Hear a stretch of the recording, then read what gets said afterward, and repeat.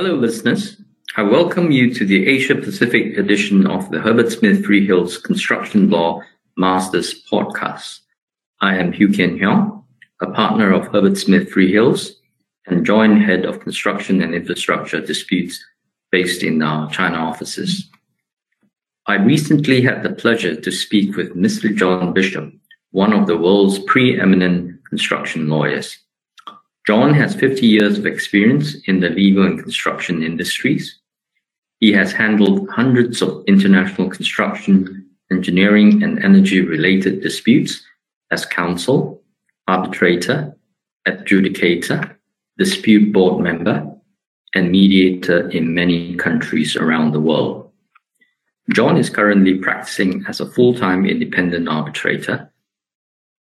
We had a very interesting and engaging discussion on a variety of issues relating to the development of construction law and international arbitration.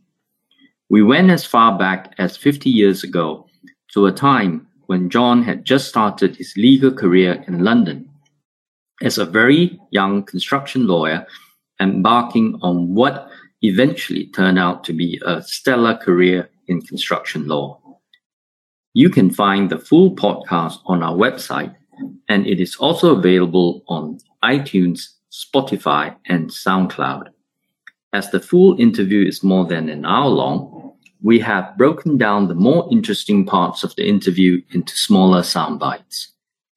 In this soundbite, John discusses the pros and cons of the memorial approach in international arbitration.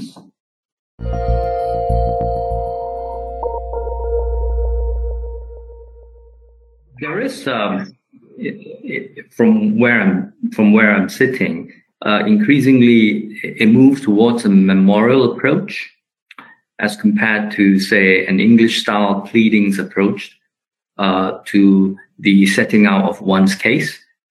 Do you think, which do you prefer as an arbitrator, and what do you think are the pros and cons to each approach? Right. First of all, I should say that in relation to the two evils you just mentioned, a badly run arbitration will take too long and cost too much, whichever of these approaches you adopt. So there isn't one of them that isn't a cure to the problem. And there are arguments in favor of both. And very commonly, I have found that the parties agree on which approach they want to adopt. But where there isn't agreement, it really is essential at the first case management conference to conduct a really quite detailed discussion as to the substance of the case and what each party sees as the benefits and disadvantages. And this may require the arbitral tribunal to set aside rather more than the traditional hour and a half for the procedural CMC. But I have to say that I lean towards the memorial approach. I'm quite prepared to be persuaded in a particular case to a traditional, but I lean towards the memorial approach. And the reason is there still are some cases where at least one of the parties has really not thought through the issues. And I know and you will know, as a practicing solicitor, that sometimes there are pressures put on you just to get the process rolling on the basis that the claimant needs to show the respondent he means business, and he thinks that once he's got the thing rolling, the respondent will have to come and try and seek some solution. And sometimes, acting for a respondent, you're under pressure to throw up every possible defense on the basis that as the dispute emerges, you can sort out which of these defenses is going to work, which one's going to be supported by the expert and technical evidence. Now, the memorials approach does overcome some of these problems.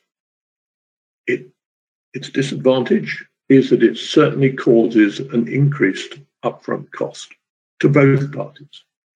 But it can have the advantage, it can cause the claimant to scale down the matters in issue and to concentrate on those which he realizes can be supported by the documents which he supplies under the memorial approach with his pleading, and by the witness and expert evidence that he provides with his pleading. So he has a better idea of which of these arguments will have any real prospect. And from the respondent's point of view, he now has a much better understanding of the case that he is going to face.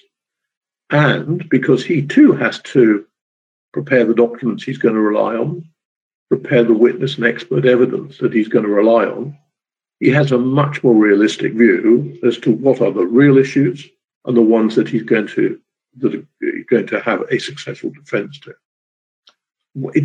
Tell you what, it's interesting. I've always thought it is strange that, as you know, most construction cases involve some element of technical issues requiring expert evidence.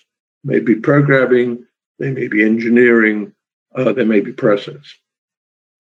And it's always surprised me that the timetable adopted traditionally in pleadings cases is that the parties are willing to put off to quite a late stage in their whole arbitration process, when often it's almost too late to turn back, the time when they actually produce the formal expert evidence. They would have worked often on some informal understanding of the strength of their technical case.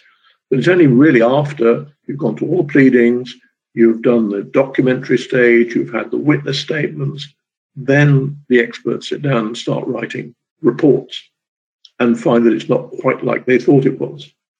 How strange to leave that such a late stage. So I think an undoubted advantage of the memorial approach is that these stages happen so much earlier.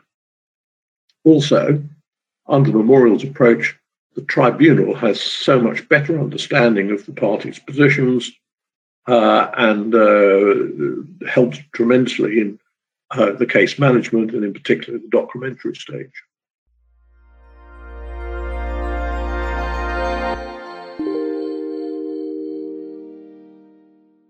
You have been listening to a podcast brought to you by Herbert Smith Freehills.